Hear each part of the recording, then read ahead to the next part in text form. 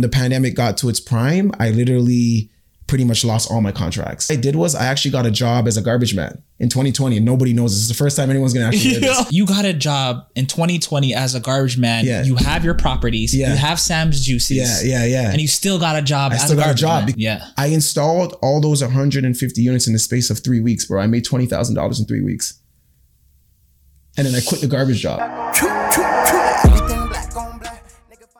We're back, episode 9. We got a very special guest today. And honestly, I want to give you your flowers, right now, because honestly, and I mean this very genuinely, you remind me of the late, great Nipsey, just the way you move. Appreciate honestly, just the way you move, like honestly, just with the whole business aspect, with your community stuff that's about to come out. But I don't even want to introduce you because I feel like you can do it best. Yes. Please introduce yourself. All right, man. Thank you for having me here. Man, some people call me Sam, Robert, Sammy, but my name's Sam Walters. I am an entrepreneur. I don't even want to call myself an entrepreneur because it's just weird still processing it. I'm just a businessman, I guess, with a lot of creative ideas and a lot of things that I want to accomplish and things that I plan on doing. So I just try to put my mind to anything and put all these ideas that I have and put it on paper and then, make it actually happen in real life, bro. Okay, so dope. That's who I am. Dope. So It's hard. When I was doing research for this episode, because you're not super on social media like that, so I had to ask a few people like, hey, what is he into? This, that, and third. Yeah. So right now I got 4 properties. Yes. Sam's Juices is in Scarborough Town Center. Yes, correct. The cleaning business. Yes. Am I missing anything? I actually am like a silent investor. A lot of people don't actually know about me because I don't really tell it, but I've actually invested in a few businesses. So I get payout pretty much every month from a couple businesses. Wow. Yeah. So I do it silently, but because a lot of the people, who I've done it with obviously don't really want that to be mentioned. Yeah. Which is rightfully so. And it's from a legal standpoint, but so kind of like a secret investor is what they call it, like a silent investor. Yeah, silent investor. Yeah, silent investor. Okay. So that's pretty much how I get my bread. Okay, dope, bro. Yeah. So let's take it back.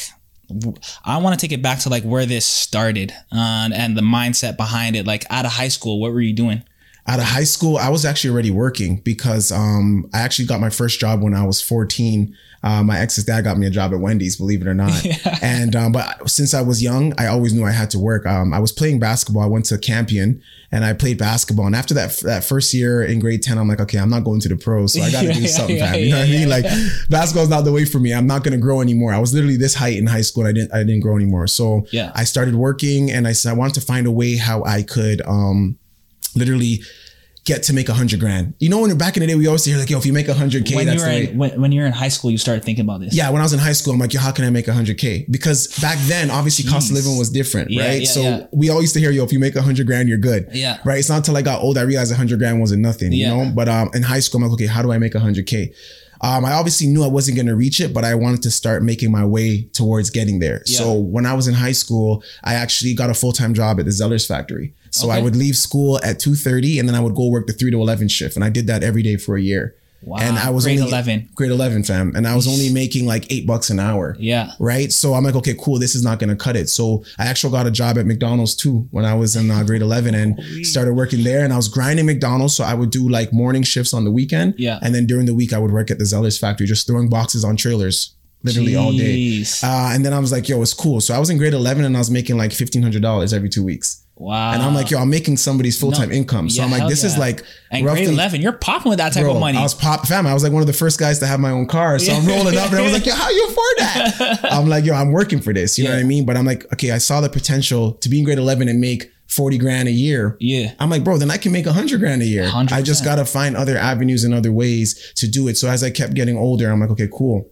The age of 18 hit, I got a job with the city of Brampton. Okay. And I became a caretaker of the building. Wow. So I started cleaning toilets, showers, sweeping, setting up parties. And then by that time, I was already 2 years in. And one day I was actually setting up a party room for one of the city officials. And she's like, yo, you'd be super great working at a call center, like the city of Brampton call center, answering calls. Yeah. So I'm like, you know what, for me, I always like to transition. I always like to change. So I'm like, yo, let me go and let me just check it out. She gave me an interview. She's like, you're hired. So I literally left the rec center from cleaning and I started working for Brampton 311 answering calls. Okay. So I was dealing with property tax issues, bylaw. And mind you, I was like 19 years old, bro. And I'm answering calls and I'm looking through this stuff and I'm like, wow, like I'm literally taking And you're calls. understanding concepts From then, bro. So I'm like, oh, cool, this is crazy. So I started dealing with property tax, started looking at the housing prices. So I'm like, bro, I need to own a house. Yeah. Right? Because I'm just like, this is crazy, bro. If these people's houses are worth this much now, in my head, I'm like, yo, it's going to be worth a lot more when I'm older. Yeah. So I kept grinding, kept working, saving my cake. And then that was pretty much it, like literally right out of high school, grinding. And then I got the opportunity when I was 21 to get a bus driving job. Because I'm like, yo, how do I get a house? I'm like, I'm not going to get a house only making this amount of money. So I ended up getting the transit job. I was blessed with that, thank God. And yeah, the rest was history after that, bro. Holy smokes. The rest was history after that. So with these jobs, you didn't even think about college or university? No, college was never a thing for me, bro. It was never a thing. I went to Humber for literally 4 months. Yeah. Because my mom wanted me to go. Yeah. And I always knew in the back of my mind that I didn't need to go to college to be successful. Yeah. Because I saw like my cousins or other family members who had all these degrees and they were still working at Walmart, bro. Yeah, and I'm like, that's just not the way, bro. You know what I mean? But as I said, I always kept it in the back of my head, like, how do I make 100K? So I knew I couldn't. Your driving factor. Yeah, it was my driving factor. I'm like, I can't go to school and make 100K, bro. Yeah. There was just no way I could do that. Like I needed my time. Yeah. Right. So time was very valuable to me even when I was young. Yeah. So it was either leave school and go chill with my friends and do the most, or leave school and go throw boxes at a Zeller's factory. Wow. So for me, time was very valuable from a very young age. And I knew I needed to put my time in and put my work in to kind of accomplish those things, bro. So you sacrifice, I'm guessing you sacrifice a lot of your social life, like what normal 18-year-olds do and stuff like that. Yo, anyone that knows me will tell you, bro. Like from like people were going out to, as I said, all age parties we were talking about earlier and just different things. I didn't go. Like I wanted to work. I was working every weekend. I started like washing dishes. Even like when I got the transit job, I was actually working at Turtle Jacks. Yeah. I was working at Turtle Jacks and I was washing dishes on the weekend, bro. Yeah. So when I would finish my transit job Monday to Friday, Saturday, Sunday, I'm washing dishes at Turtle Jacks, bro. Jeez. Just to make bread. Okay. So like, yeah, I've kind of been just grinding, bro. Okay. And that's been my mind. Like, yo, put your time to use now so that later on I could be free. Did you ever have any retirement goals from early? Yeah, like I always knew like I didn't want to be working a lot. Like I saw my mom and dad grind so much and I'm like, this can't be real life, bro. You know what I mean? Like we didn't come from the best financial state, but I felt like they were just grinding just to be back at the same point every month. Yeah. Like that's what the system does. It was literally, they were caught in the system. So I always told myself, you know what? By the time I'm 35, I want to retire from labor. So when I tell people that, they're like, oh, they always laugh at me. And I'm like, no, it's not a joke, bro. I want to retire from physical labor. I'm not saying I'm not going to manage my businesses, but I'm not going to be sweeping anymore. I'm not going to be like lifting up boxes and doing things like that, right? I'm going to retire at 35. And I always knew that when I was young. Wow. So I'm like, if I put the time in now, by the time I'm 35, I can just manage the things I have, right? And the things I'm invested into so that I can just be free, bro. I rate that. Yeah. Dope. So let's talk about Sam's Juices. Mm-hmm. You are now in Scarborough Town Center? Yeah, Scarborough Town Center. Where did it start? I started in Los Angeles. Really? Me and my homies. Yeah. Okay. Me and my homies literally, shout out to Wolf, McCasey and Charms. Those are my guys. Yeah. We were hiking the Hollywood sign one day and it was super, super, super hot outside. I'm like, yo guys, we need something to drink. Yeah. So after hiking that, we literally went down to Beverly Hills. We drove over there and there was a Caribbean juice bar. Yeah. And I'm like, yo, this is insane. Like when you're coming from like a Jamaican household, like we make pine and ginger, carrot juice, all those good juices. You already know, like our family does that. So bro, there was lineups for this pine and ginger juice. And I'm like, yo, this is crazy. Like I can get the authentic stuff. Yeah, you know what I'm saying? I can get the good stuff. But in my head, as I said, I'm super creative. And I'm like, how do I do this and make it my own? So literally we all sat inside that store and I'm like, okay guys, when I get back to Toronto, I'm going to do my own Caribbean juice bar. Man, them are laughing at me, man. I'm like, yeah, whatever, bro. Because you know what it is? I'm one of those guys that I always have ideas. Yeah. And I'll tell my guys like, yo, like I'm gonna start this, I'm gonna start that. And some people laugh, but it's like, I already mapped it out in my head. And I really believe that I can do like literally anything. Yeah. So I came home and then I looked at rent and I'm like, in Toronto, they're charging like 8-10 grand. So I'm like, I can't open up a brick and mortar. Yeah. So I open up a food truck. Yeah. Right. So my first year, I actually rented a food truck for like $500 a month. Wow. For the summer month. And I rented that truck. That's not a lot though. It's not a lot of money, bro. Okay. And literally I researched how to get a food truck in Canada. So I wrote down on a paper how to get the truck. Next, what are those steps? Okay, so first you pretty much, like if you're going to rent it, what you're going to do is pretty much just, you can find different rental like food truck companies. Yeah. You rent it from them, but it's like it's being put in your name. So it's like you own that truck for that moment of time. Okay. So the owner of the truck will put the truck in your name. And then you have to go and get your plates and everything and get your sticker like you're getting an actual car. Okay. And then you get your insurance. Okay. Once you have that, now you can go to the city of Toronto and say, hey, this is my truck, because it kind of is. Yeah. And then you get your license, your permits, get an inspection, and then you're on the road. Do you have to do a different type of license, or you have to? Yeah, you have to get like a truck license. Yeah. And then you also have to get a city license, pretty much saying that like, okay, this truck was inspected by the city. Okay. And then you get a plate, like one of those little small plates, and it's pretty much like a food and concessions plate. Okay. So now you can park up literally at different places and actually sell food from it. Yeah. So I did that process. I researched how to get it done, got my health inspection, and then I had to wrap the truck obviously with my logo and branding. And then once that was done, literally, bro, I probably only invested into that process about $4,000. That's it. Compared to the $8,000 I was gonna go spend a month to open, I'm like, this way I can be on wheels, I can be everywhere, and I can reach anybody. So I said, well, you know what? I'm going to do my first year. I'm not going to park up. I'm going to go to different food festivals. So this way I can go to where the people are at. This way I don't got to worry about traffic. The traffic's already there. Yeah. I also told myself I'm going to make my truck stand out. So I made my truck bright blue and put a bunch of fruits all over it. Because Sarah was doing the videos at the time. Yes. So I said, what can I do to make things stand out? Because people are visual. Like people will see things and they're like, yo, that's crazy. And people are literally coming up to my truck just because my truck looks sick. So and that was the first win for me. It's like, okay, cool. People like my truck now. Let's make the product great. So that's how it started. I registered for 15 festivals my first year. 15 festivals. Do you have to pay a fee? There's a vendor fee. So depending on the festival, if it's a 1 day or 2 day. What's the averages? It can range anywhere from $300 to $2,500. Okay. Yeah. So I didn't do a lot of the big festivals. So I didn't pay $2,500 a lot. Yeah. I spent more on like the 700 range. Okay. So with all in all, with the festivals, I probably invested about 10K for the whole summer. But the reward is greater. The reward is greater. Sam's Juices. Exactly. I was at Caravana. So think about this million of people. That was one of my biggest festivals, bro. And we're in Caravana and we're selling what the people like. Yeah. So our pine and gingers, our lemonades, our smoothies, right? So if you think about it this way, not to get off topic, if you invest, let's just say $2,500 for a 1 day Caravana festival, but you're selling to 5,000 people. Oh, that's worth it. It's worth it. Yeah, it's right. So that's how my mind is. Like, that's how I thought about it. So that's pretty much how the truck got started. Yeah. The first year was just all festivals. Gee, so how long have you been have the Sam's Juices now? It's since 2019. That's it. Yeah, that's it. The idea was created in 2018, obviously by the trip. Yeah. And then I came home and then I pretty much executed it. And then in 2020, they invited me into Scarborough Town Center, but I wasn't ready for it. So I actually told them no. In 2020? In 2020. Okay. I told them no. And it was a pandemic, so I was kind of scared of how things would go. That's a good choice, though. Yeah. So I said, you know what? I'm going to divert a little bit. But there was no food festival, so my truck was sitting. Yeah. By this time now, I said, we're getting approached in 2021. They called me again. And I'm like, bro, this must be like God, like saying, yo, bro, just go try this out. You know what I'm saying? Somebody wants you in there. You know what I mean? So I said yes, I accepted it. And I said, okay, I'll try it out. And like, here we are now pretty much in the mall. Okay. So literally in the space of 3 years, every year, I just elevated the business, bro. Elevated and just tried things out and took a risk. How did they even find you for, like, who contacts you, the mall? Like, how did that connection happen? Yeah. The mall has people who are pretty much literally like scouts. Mm-hmm. And they go and scout little businesses and stuff. But I'll tell you guys why I actually got into the mall. The George Floyd thing was going on.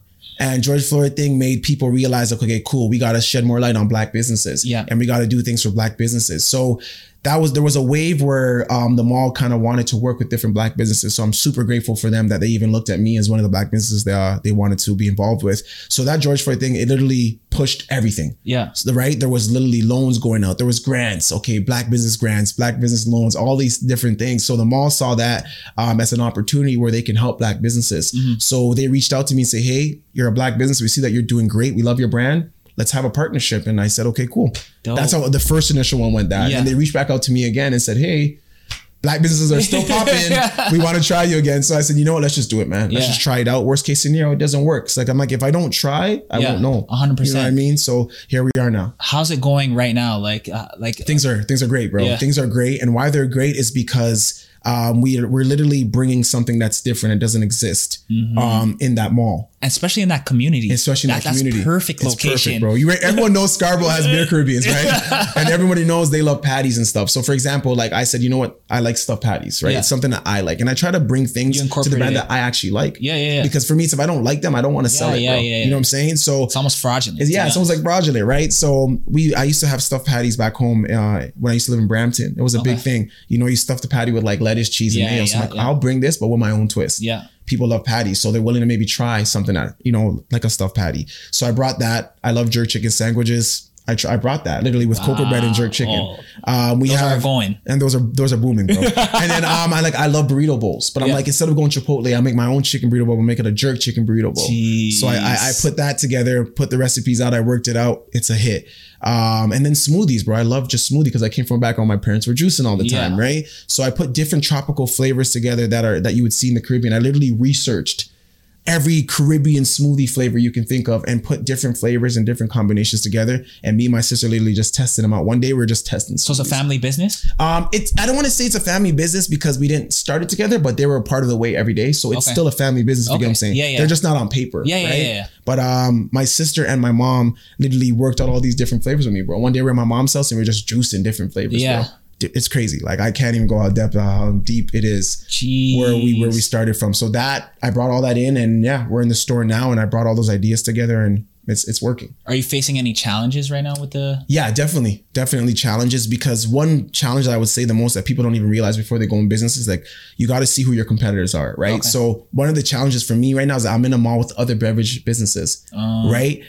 So I got Real Fruit, I got Yogurt Fruits, I got Freshly Squeezed, and I got the bubble tea. So I'm literally, and those are heavy hitters too. Those are heavy hitters that they're big franchise brands. I'm just a small guy. So the challenge is how do I not be like them, but still be like them and still compete, right? So pricing is a big thing, right? Like that's a big point that you have to stay on. I can't be too expensive.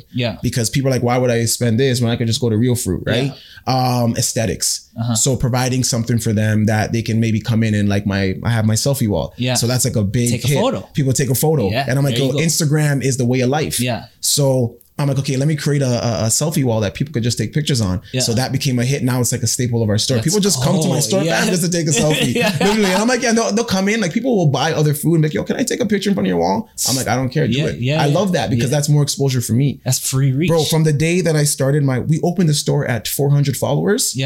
We literally went from 400 followers to literally 1,600 followers in the space of like 2 months and a half. Jeez. And that's just from people reposting our stuff all the time. And that selfie wall is just like a staple. And that's reach. And that's natural, not forced. You know what I mean? So that was one thing that I decided to do. And then also signage is very important. So catching people's attentions. There's still some people who don't know that we serve food because you see Sam's Juices, but there's nowhere there that says food. So it's like, if you're in the mall now, it's like, okay, I'm going to either go to this new juice place or go to what I know. People love familiarity. People like what they know. So they want to go to that. So instead of going to Sam's Juice, I'll just go to Real Fruit Juice because that's just where I know already. Now you walk in, you smell the food and you're like, oh, you guys have food. Like, there's hundreds of people who came into my store like, oh, I didn't know you sell food. Which is my fault because I didn't market it properly. Right. So now we'll have signages at the front of the store that shows that we have a jerk chicken sandwich. It shows that we have a burrito bowl. We have stuffed patties. Bro, literally the day I put up that one sign of patties, bro, we literally sold out that day. Jeez. But that shows me that people just want to see stuff. Like they're very visual. Would you consider adding something to Sam Juice as the name? I thought about that. To be honest with you, I thought about that. Maybe my next location, I'll probably still put Sam's Juices, but on the bottom now I'll put Caribbean Drinks and Eats. So people know we have food, because that has been a downfall of my business. I'll be honest. Okay. Yeah, we've lost a lot of customers just because they walk by and they're like, I don't feel for a juice, but they might feel for something small to eat, and they don't know I have it. And you have the flavor. And I have the flavors, bro. So that was one thing I've definitely learned that I might have to transition into, maybe like incorporating something in the name or the sign. For sure. Dope. So I want to talk about a little bit about the mindset. Like, you wanted to make 100K early. That's not normal. That's not normal. But I want to talk about like the mindset and how you overcome like certain fears that you may have, and what are they? Man, wow. How do I overcome it? For me, it's funny because how I overcome fear is actually just going into it. Right. What are some of those fears that you may have sometimes? Well, some of the fears I have is that like I might fail. So something I try, I might fail. Believe it or not, like Sam's Juices is not like obviously my first business. I've actually tried other businesses that I've literally gone and registered the name and different things, but I just knew they weren't going to work.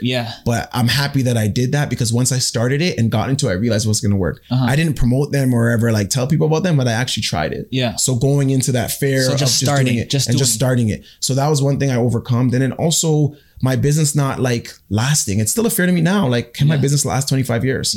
So I'm not gonna lie to you, every day I would be driving and I'm like, yo, I wonder if my business is gonna be around in like 2025, because it's just unfair and I can't control that. But how I try to combat that is like creating new ideas and things and writing them on paper of like, okay, cool, I'll introduce this next year. Okay. Or I'll introduce this, you know what I mean? Like tomorrow. So you're always forward thinking. I'm always forward thinking despite having the fear of never those getting things. comfortable. I don't get comfortable, bro. Like for me right now, my business is not good. Yeah. I don't think my business is a good business, to be honest with you, bro. Like I literally, and it's not to be negative. Yeah. I get what you mean, to be honest. I'm the same way. Yeah. I don't think it's good because I just feel like I'm not where obviously the Chick-fil-A's are or the. And you're not where what this is telling you where you're supposed to be. Exactly where I'm supposed to be. So I'm super hard on myself and I put a lot of pressure on myself to be great, bro. You know what I mean? So for me, if I don't see certain things happening, I'm so, okay, my business is not good. Yeah. You know what I mean? And it's, as I said, it's not to be negative. It's just it keeps me going, bro. It keeps pushing me and propelling me to a next level. Oh, 100%. Yeah. Are you reading any books or have you read any books that have changed your perception on anything? Yeah, bro. Actually, right now, I'm actually reading a book called Buy Then Build. What is it about? It's about buying businesses as an entrepreneur and actually not actually starting up a business. You know what? Me and my boy Douglas, like shout out to Douglas, like that's his thing. Like, like that's what he's into. Like, you know, like the art of buying businesses. Yeah. And from the information that I got from him, I didn't even know this is like a thing. It's a thing, bro. And it's a thing for entrepreneurs. And I'll tell you, I'm not gonna lie to you guys, I'm halfway through that book and I'll never start another business ever again.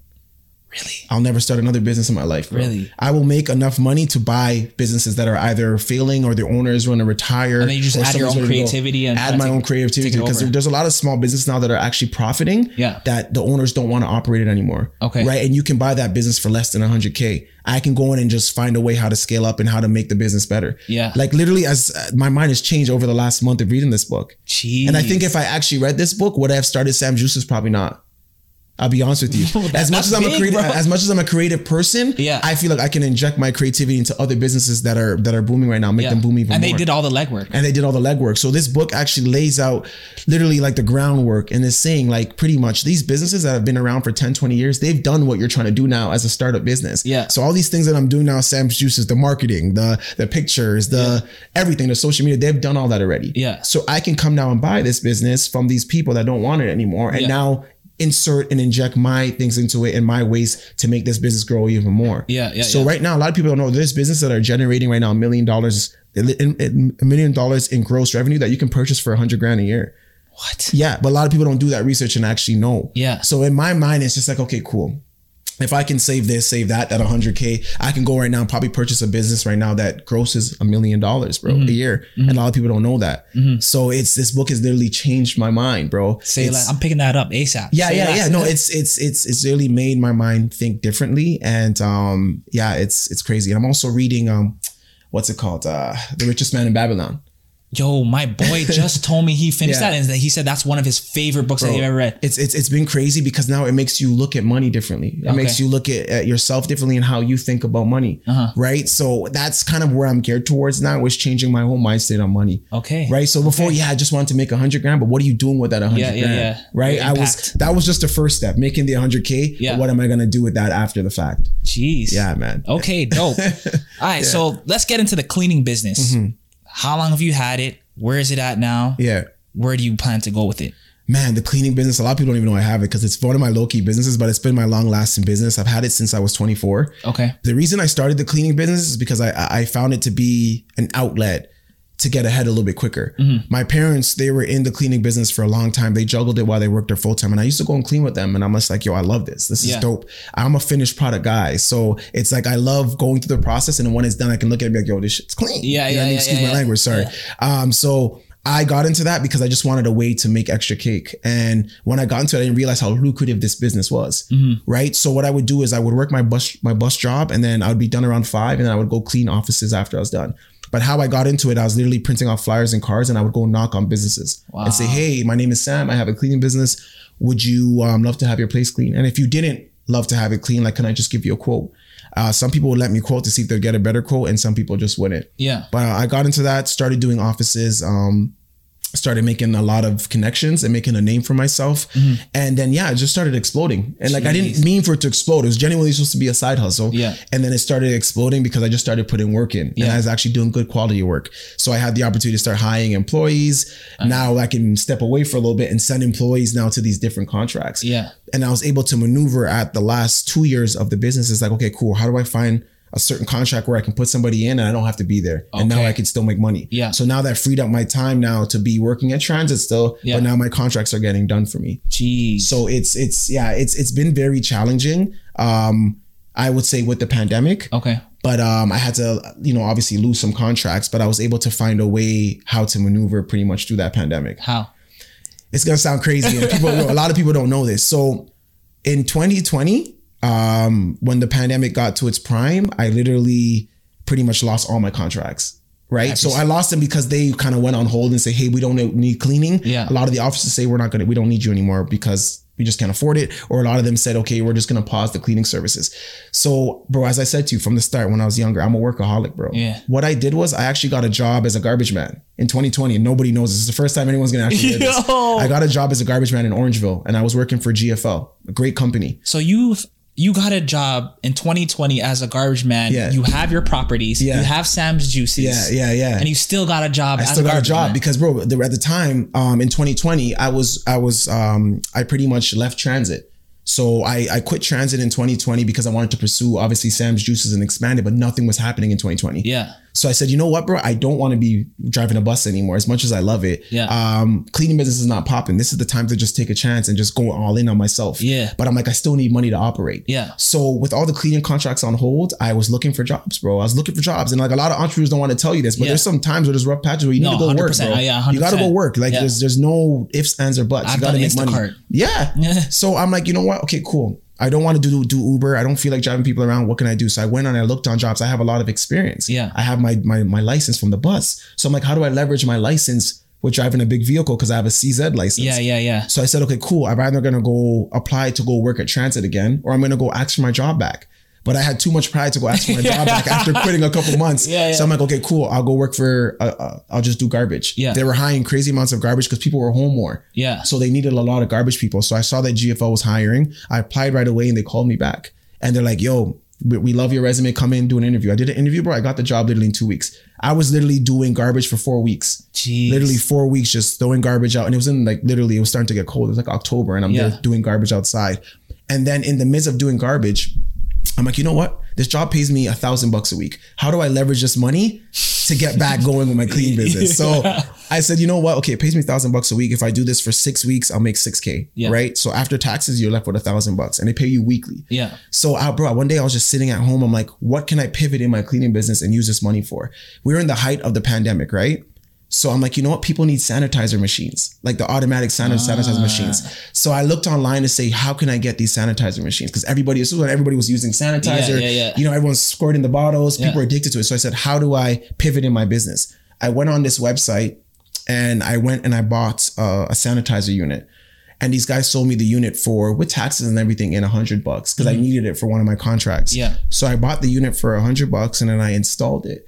When I installed it, I put my cleaning sticker on it. So I went and printed all these stickers with my business on it and my number. So I put my sticker on it just to show I installed it. And if anybody came in the place, they would see it and call me. Bruh, I got like 50 calls. Jeez. Like, hey, I went into this place. I saw your sanitizer unit. Mind you, it's not mine. Yeah. It's just a blank white sanitizer unit, but I put my sticker on it. So it looks like it's mine. Yeah. So like, I need this unit. I had 50 calls. I'm like, yo, I don't have any. How am I going to get this? Yeah. So I went and I researched and I found a supplier out in China. They were selling sanitizer units for $70. Alibaba links? They're probably similar to Alibaba, but they were strictly just for cleaning supplies. Okay.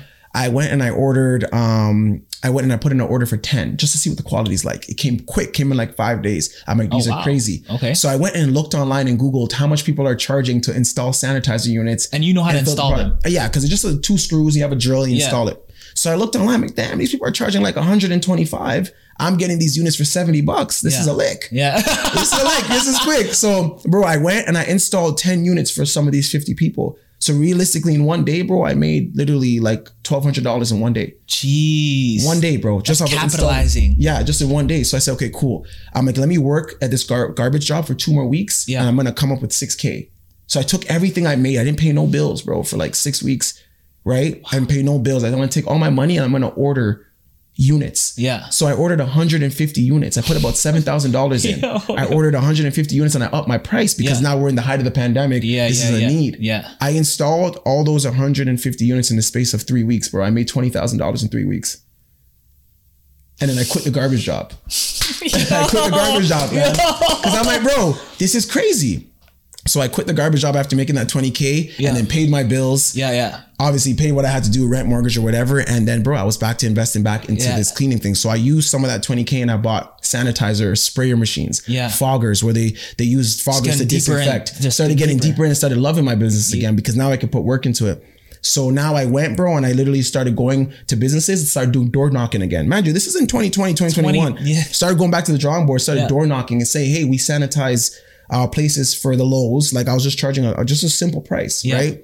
So everybody wanted their place sanitized because everybody was so afraid. They didn't want to touch nothing. And obviously I wasn't trying to take advantage of people, but this was an opportunity to capitalize for my business. 100%. So I started going now and I started just leaving my cards and I started spraying places, started disinfecting, and everyone was giving them my number. Like, yeah, this guy Sam I knows, he disinfects. He has a cleaning business. So I was getting calls, bro, to literally disinfect like the entrances of Tim Hortons. Like Tim Hortons was calling me saying, yeah, we just need you to spray the entranceway. I had churches calling me saying, I need you just to spray seats. So literally in the space of quitting the job and literally I would say 2 months after, I probably made close to 100 grand in like 2 to 3 months. That's off of just investing 7K. And that's off of having enough, I believe this is the right word, humility to go and be a garbage man. And be a garbage man, bro. And I was literally, and I didn't tell nobody, not even my homies knew I was doing garbage, bro. You were the first person I told. Like the shorty at the time I was talking to, she knew because like, you know what I mean? I just called somebody, be like, yo, it's cold, this garbage stinks. But bro, I was doing garbage and not a lot of people know, bro. That's amazing. That's amazing. But you have to pivot, bro. Like in a time like this, out to anybody, if I lost it all right now, I'll go back and work. I don't care because I would work and then find a way to get back to being self-employed again. Because you have to do those things. You can't just sit around and expect things to just, one day it'll work out again. Nah, bro, you got to get back to it, bro. Right. So I was able to invest that money and get back to making a lot of money to put back into now, whether it be buying a business. And I use majority of that money now to help me renovate Sam's Juice store. So all I kept doing was just leveraging the money I made and kept putting it back in and not wasting it on things and getting me to where I am now, bro. Jeez. So you learned from like an early age or a young age is that how to control your ego. Yeah, my ego, bro. I drove the worst cars forever. Cause for me, like, I feel like I could always bought the newest Benz. I could always bought the newest things, but for me, it wasn't a thing, bro. And I realized all those things will come later on. So it's like delayed gratification. I'm sure you've heard that term before, right? And I've heard that since I was young. I've had mentors before me tell me, yo, work now. And then later on, when you're in your late 30s, you can enjoy all the fun stuff, right? So like not going to parties, not going out, not going into relationships because I don't have the time for that stuff, right? So I've had to risk a lot of relationship with a lot of great women, but it was time to work, bro. You know what I'm saying? So I learned how to just put the ego aside and just work and then enjoy all those things later on. Wow. Yeah, man. Amazing. So that's the cleaning business. Fam. Clean business is another monster, man. Okay, cool. And I want to talk about the 9 to 5. You just quit how long ago? I just quit October, I would say right before, well, I actually took a leave before October 2020. Okay. So I can call it quitting around like the summer of 2020. Okay. Yeah, so very recent. What was the importance of the 9 to 5 when you were doing it? And what was the mindset to quit? Yeah.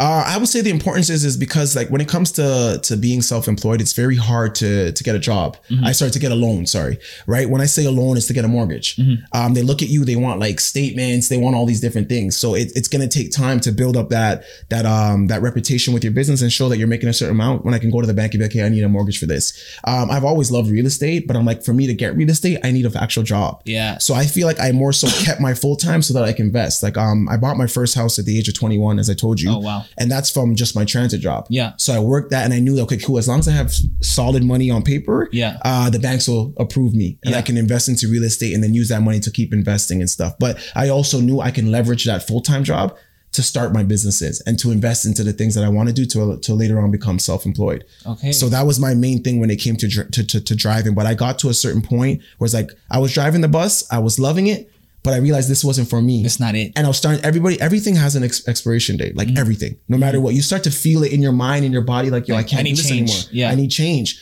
So as I started knowing that, it was a year before I actually quit. So I started preparing myself. I started saving money, started clearing off some of my bills and my debts and saying, okay, cool. If I'm going to quit, I can't have any bills, any debts, right? Okay. I got to make sure I'm good. So I just prepared myself mentally for a year and said, okay, cool, this is what I'm going to do. And then by that time came, I was ready to go, bro. Okay. Yeah. Shit. And it was the worst time because it was COVID. Everybody's looking at me crazy, like, how you quitting in the middle of COVID? You have such a secure job. Yeah. But there's nothing, I don't believe in secure. I don't believe in security. There's nothing like security doesn't exist. Yeah. Because right now, You could be working a job and a company comes and buys it and it's saying, we don't need you no more. Yeah. And now what? Where's your security? Yeah. Right. So it's like, I feel like I need to create that security for myself. And the only way to do that was for me was to be self-employed. Okay. Yeah. Wow. That's a lot. We didn't even touch the a part of the real estate yet. Cause now you have 4 properties and you got your first one at 21, like you were just saying. Yeah. What was the strategy towards that? And how do you end up at 4? Yeah. Man, how do I end up there? I would say the strategy with that was just creating freedom. As I told, like for me, like I have this big board where actually freedom is written on it, right? So for me, I always looked at real estate as a way to kind of just get out and to have freedom for later on in life, right? So buying that first property for me was just like, obviously it was an accomplishment, but I knew I was going to be able to take money from that and create more things and more opportunities for myself. So that process was very different back then. Back then, the bank only wanted 5% down and real estate was actually cheaper. Yeah. So my first property I bought, where was it? It was in Innisfil. Oh, okay. So that's close to Barrie. Yeah, when I bought that property, one of my friends, he was already buying out there too. So thankfully I had a friend who was on the same wavelength as me. And I saw that and I said, okay, cool. I'm gonna go and do the same thing. So I bought the property for $200,000 at the time. Oh, mind you, so cheap. Bro. Yeah. And they only wanted 5% down. So it was like $13,000 at the time, if my math is right. Light. It wasn't much, but because I was working, I was able to do that. And I think my mom helped me a little bit with the closing costs and stuff like that. But I was able to fully get in and fully invest. And from there I said, okay, cool. I can use this money, take out a second mortgage or whatever and buy a second property. I had the opportunity to invest with somebody for my second property. And then the rest was history from there. I just bought a couple other pre-constructions and then I actually flipped them back. And I just kept investing. But I'm like, I want to have properties that I can actually hold on to for the future. So I did that, took the money that I invested and just bought other pre-constructions. Okay. Yeah. So now we're at 4. Yeah, total. And then that's it. You're not doing anymore? For me, to be honest with you, and I don't want to knock anybody, and I know there's probably people that love real estate. Yeah, real estate still comes with burdens. You like these properties that you own, like you still have to have mortgage, right? So at the end of the day, if something goes wrong, yes, I can have tenants in them, but this debt's on me. Yeah, I don't want to owe nobody nothing. Yeah, true. When I say freedom for me, I look at it differently. It's no debt and it's money in the bank. Okay, right. So I just don't feel like I could move freely having a bunch of mortgages and having things that I owe to people. Yeah, right. So as I said, everybody's different. Some people will disagree with me. They're okay with having mortgages and then just leveraging them, which is cool. But for me in my life, I don't want too much real estate because I don't want to have too much debt. Okay, that makes sense. Yeah, but there are people like I hear like Grant Cardone and stuff. They found ways to like leverage debt. Yes. Yeah. You're just not into that. I'm just not into that, bro. Because for me, like, thank God for my mom. She was always like, Sam, like, you're working hard, keep your money and don't have to give it to nobody. And that's stuck in my head, right? So I look at it this way, right? You look at it, if you make $100K a year, right? After taxes, you're left with maybe 65. Yeah. Right. So now if you have your rent mortgage in Toronto, it's 2,500, right? So now you're saying 6,500 for the month. You're only left with 4 for the month. If you have debts and you have all these other things, bro, you're not left with much to live with. Facts. And I've always a person that I just wanted to live freely, do what I want, whenever I want. Yeah. So I don't want to have debt. I want to make that 100K, but only have to maybe just pay rent and that's it and be left with maybe like, $4,000 to actually play with and not give to somebody. Right. So that's how the mindset I've had. And I've been in debt before. And it's not a great feeling, bro. It's not a great feeling to have to work and then know that at the end of when your paycheck comes, it's going to something. Yeah. So I said, how do I try to become, debt free eventually and not have anything and just enjoy my money? Because I feel like when you're the freest, when you're not tied down to anything. True. So I think mortgage will probably eventually just be my only debt. Okay. Yeah. And then eventually work to pay it off and have nothing at all. Yeah. Right. So it will take time. I'm not saying something's going to happen tomorrow, but it will take time. And that's kind of just how I want to live. That's your strategy. That's my strategy. Because it's not for everybody, bro. You know what I'm saying? Which is cool. I dig that for real. So the community work, you do a lot of community work and I've been hearing for a couple of years now. Yeah. Just explain to us like what you're into. Man, I just love doing things for people and the community. My parents were very big on community stuff. When we grew up, I remember we used to have to go buy rice and like chicken to go drop off to the shelters. My parents made it very adamant that like, Christmas time we're gonna serve, we're gonna give. Or my dad would always buy extra rice. I used to ask my dad like, yo, I have extra food here. Yeah. He's like, Sam, you never know, somebody might need it. He's like, somebody might need rice. They might need bread. Yeah. He's like, always buy extras just in case. So that's been instilled in my head for a long time. And community's been very important. Charity.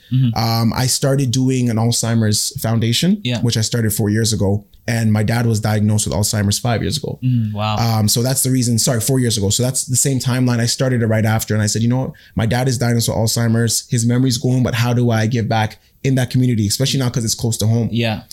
So I said, you know what? I'm going to start a fundraiser gala in the community to bring awareness to the Black people and other people who have Alzheimer's, because it's not talked about a lot. Yeah, no, it's and not. Alzheimer's is very detrimental. Yeah. Like when I mean your memory's gone like this, it's gone. And you're dealing with it. And I'm dealing with it. Yeah. I literally woke up one morning and my dad didn't remember my name. So that's how deep it is, right? Yeah. So for me, him being a community man, it's like carrying on that legacy of doing that, right? So I said, I'll start this fundraiser gala, raise money for them, you know, donate to them and, you know, help to their cause and the things that they're doing. So I volunteer at the Alzheimer's Actual Society and I serve lunch to the Alzheimer's patients there. Amazing. I serve lunch. I play games with them. We do music together. Yeah. So that's very big in that community of Peel for me, because it's like, it's so touching to me. Right. So other things that I've decided to do with that now, I'm like, you know, how about I expand on that? Like 2 winters ago, we started an initiative where we got a bunch of groceries together and we went downtown and we had a group of people and we handed out like little care packages. Yeah. We handed out breakfast,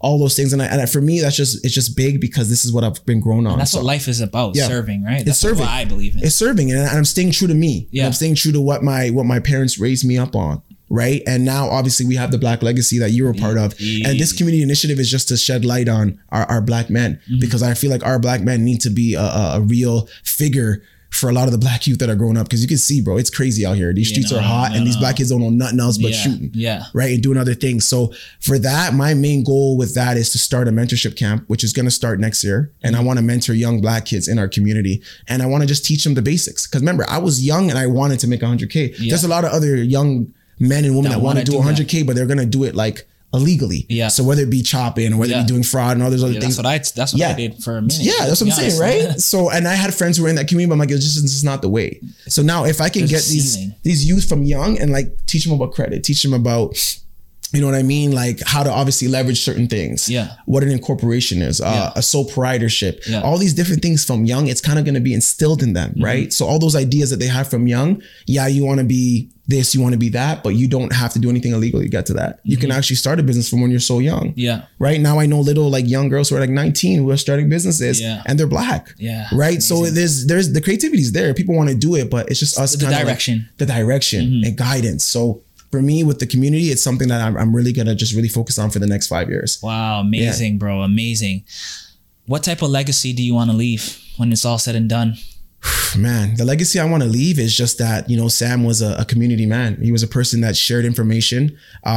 He never really had much of an ego. Yeah. He wanted to help others. Not. Yeah, he wanted to help others. He wanted to just give back. You know what I mean? And for me, like my purpose on this earth is just to impact others, bro. And I knew that from a young age. Yeah. But I knew I had to do these certain things to inspire other people so that they could see it. I have people every day that come to me like, yo, Sam, you inspire me, bro. Yeah. Like, you know, people come into my store and be like, yo, I've been watching your journey for so long. Yeah. And I'm about to start my own store or, you know what I mean? I want you to mentor me. And that's what I'm doing it for, right? Like, this is why I'm going so hard. And I want that to be my legacy, that I left an impact on people. And that's just it, bro. And that ultimately came from your parents too. Yeah, that came from my parents. I honestly blame my parents for my success. I know that sounds weird, but they instilled little things. Yeah. As I was going, I look back now from my mom telling me, hey, work hard and keep your money, right? Yeah. From my dad just showing me what it is to work 2 jobs, have a side business, have all these little things that, you know, that my parents kind of just, I got to see them doing. Yeah. It stuck with me subconsciously. And that's why I am the way I am today, you know? And that just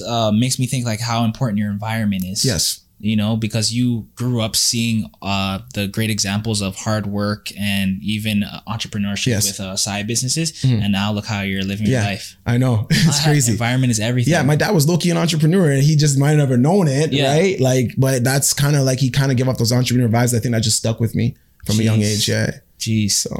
All right. So this is a question that I ask everybody on the show. I want to know what's the best advice that you've ever gotten and what's the worst advice? And you don't have to say any names. Man. Can I start with the worst advice? Yeah, for sure. The worst advice I've ever had is don't settle down with one girl, have plenty. Don't settle down, have plenty. Don't settle down with one girl, have plenty. Why was that the worst advice? Because the worst advice it had is because I don't believe that advice is for everybody.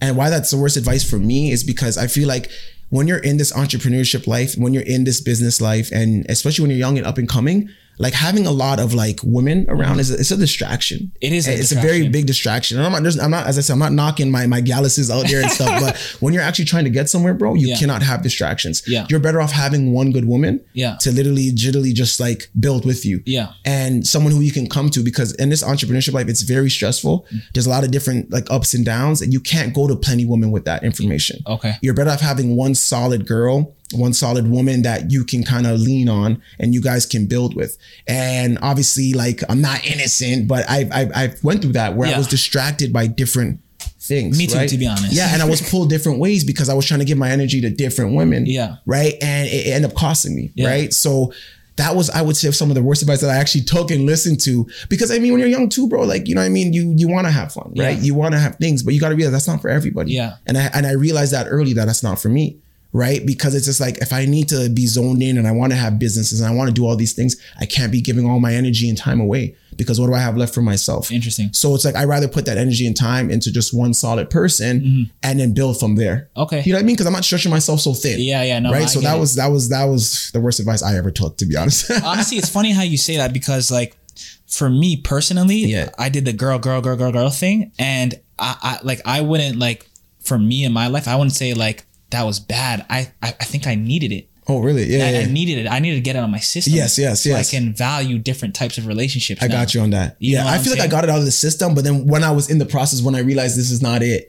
True. Yeah, then because it was bad for you. Exactly. I was getting it out, but then I realized I was still stretched so thin because you're trying to make all these plans, all these dates, all these things, and it's just like, damn. And then some of these women aren't really the greatest for you. No. Right. So that's what I was experiencing, and the ones who actually were good for me, I wasn't investing in my time into them, or I was losing out on them because I was elsewhere. Right. So yeah, you live and you learn, brother. It's lessons, always lessons. One more question when it comes to like the worst advice and stuff like that. So what are the qualities of a good woman for you and your lifestyle? I know this might sound weird, but I don't need a girl who's an entrepreneur. Okay. Like, I don't care for you to be doing those things. My biggest thing for me when it comes to women is just that you just need to have your own path. Okay. Whether that be in your 9 to 5, I just need somebody who's always trying to excel. That's the thing. I think sometimes people are like, oh yeah, you need to talk to an entrepreneur girl, but I don't feel like I need to. You know, I'm the exact same way. I don't feel like it's the entrepreneur thing. I feel it's a purpose thing. Yes, it's a purpose. Have a purpose in what you're doing. Like, you can work a 9 to 5 and want to level up. You want to be the supervisor. Next, you want to be the CEO. Yeah. Then you want to work up and be the CFO or whatever. Just have a purpose in what you're doing and want to elevate every time, because I'm like that. And if I feel like if I'm around a person and a woman who wants to elevate, we could just bounce off each other. Exactly. It's like I can motivate her and she can motivate me, and we're just both trying to elevate. You're learning different industries.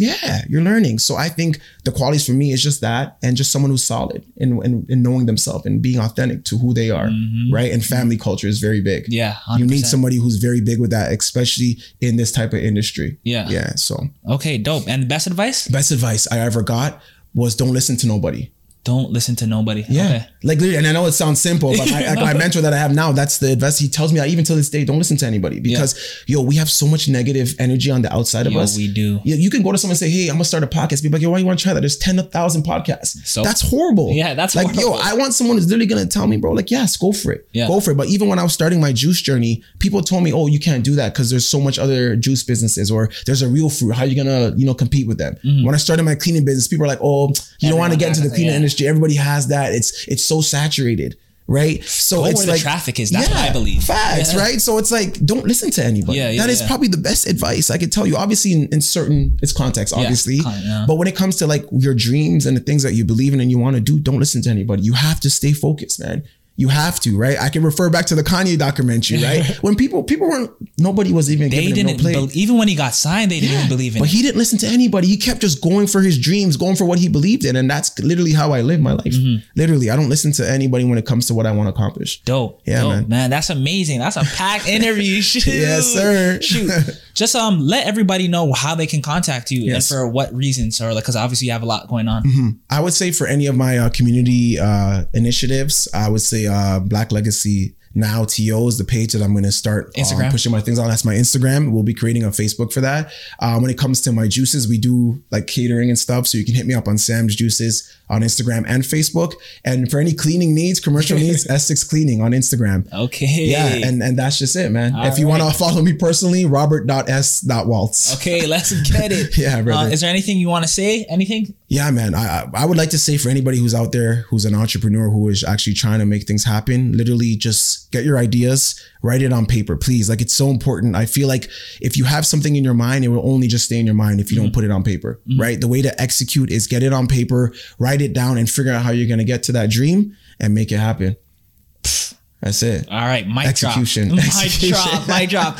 And that's it. Episode 9. Here we go. Black is the New Rich. Please subscribe if you are watching on YouTube. And till next time. Wow. That was dope, bro. Thank you, bro. Wow.